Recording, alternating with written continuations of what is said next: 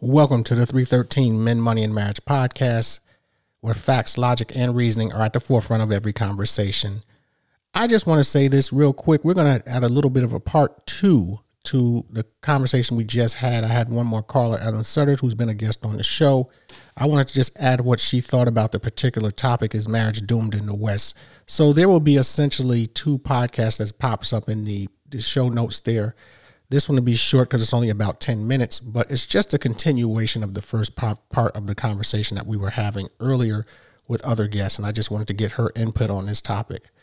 So thanks for the continued support, and please drive safe or fly safe as you are traveling during this Thanksgiving weekend. Bye-bye.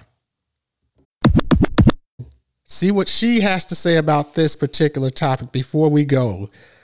Ellen, good morning. You got 10 minutes. What do you think? Do you think marriage is doomed in the West? No, depends on the individual. No, I don't think it's doomed. I think that they should, that we as married people are not upholding what the true responsibility or accountability as it relates to being married. Yeah, and you know, it's a good thing that you just said there, Ellen. It's a lot of it. I've spoken to you in the past about it. It's just who we're picking, you know. So that's right. If we're picking the right person, you know, I always say that's half the battle. So if we're really good, or we're really taking marriage seriously, we will pick the right person.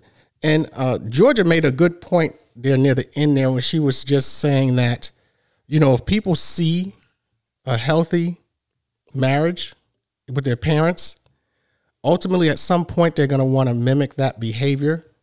You know, like, you know, she was basically saying men like to date their mothers, boys who grow up and become men and women, girls like to date someone who's like their father. And so they'll go to try and pick those type of qualities and traits ultimately when they decide they want to get married. And I think that is absolutely true. I believe that if you find someone who has a commonality to your dad, if it's the woman, using that as an example, let's just say the dad was a military guy and his daughter gets involved with a military guy, and it really they have a connection there, and it usually really clicks in good when the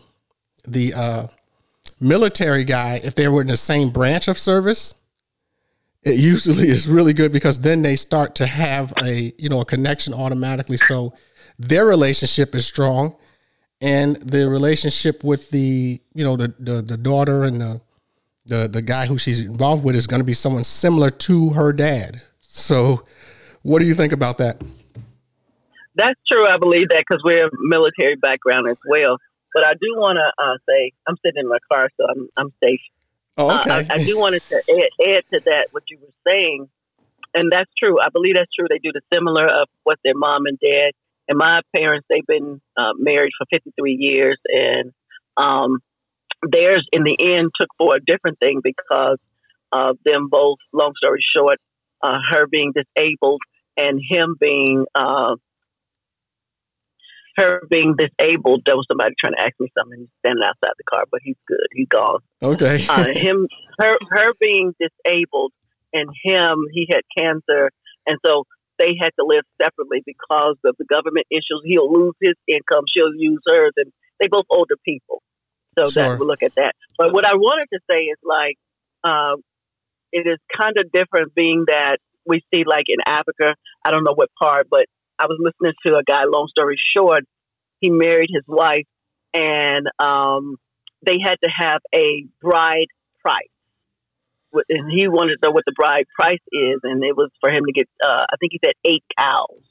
And so what I'm alluring to is that they really value marriage as something that is very important. It is very thought out and is very necessary to do these traditions, and the tradition kind of kept them alive as well as, you know, the intentions, because you can't do the bride price.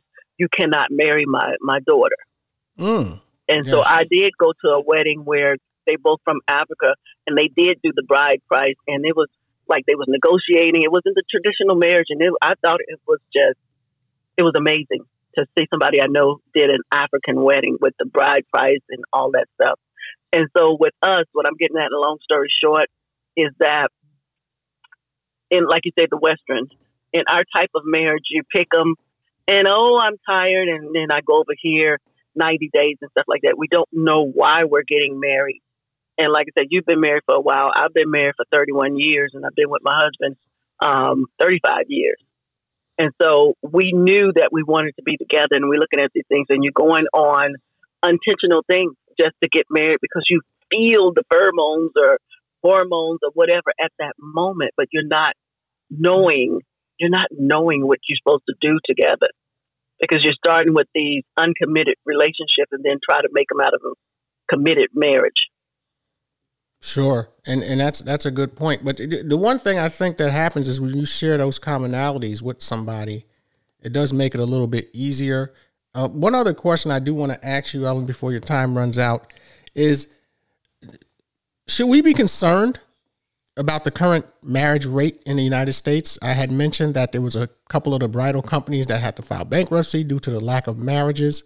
I'm starting to see engagement rings discounted a lot more than they used to be in the past. Wow. And so obviously it's hitting the diamond industry. So, I mean, it's affecting, it's affecting people. And so, affecting not just people, but businesses in general. But the point is like, due to the fact that we'll have, more broken homes, I guess you will use, or, where there'll be people who are, raising children by themselves, whether it be a mother or a father, or, and there's more risk to the child. Do you think that, we should be concerned about this? I think we should. And the reason why I'm on an old school type, I remember the concern of people in your neighborhood, and I would see couples that they, was on the down a little bit. And I would see in my community that the neighborhood would get together, make a dinner, and make sure that this couple stays together. And I think that it is our important business as far as the people in our community. We like to make it, we pass around the bad. Why can't we just uphold the good? And I think if you are in that circle, that's where the accountability lies. That's where it's important. That's what we should think about it. We should be wanting someone marriage to survive, whether we know them or not, but especially more so if we know them. Yeah, I think the responsibility lies where it's a groom, a bride, a bridesmaid, all of those people that was witnessing that should make sure that becomes successful. Sure. There is, I'm glad you bring that up because it's not just a benefit to the two people who are involved, but it is a benefit to the community.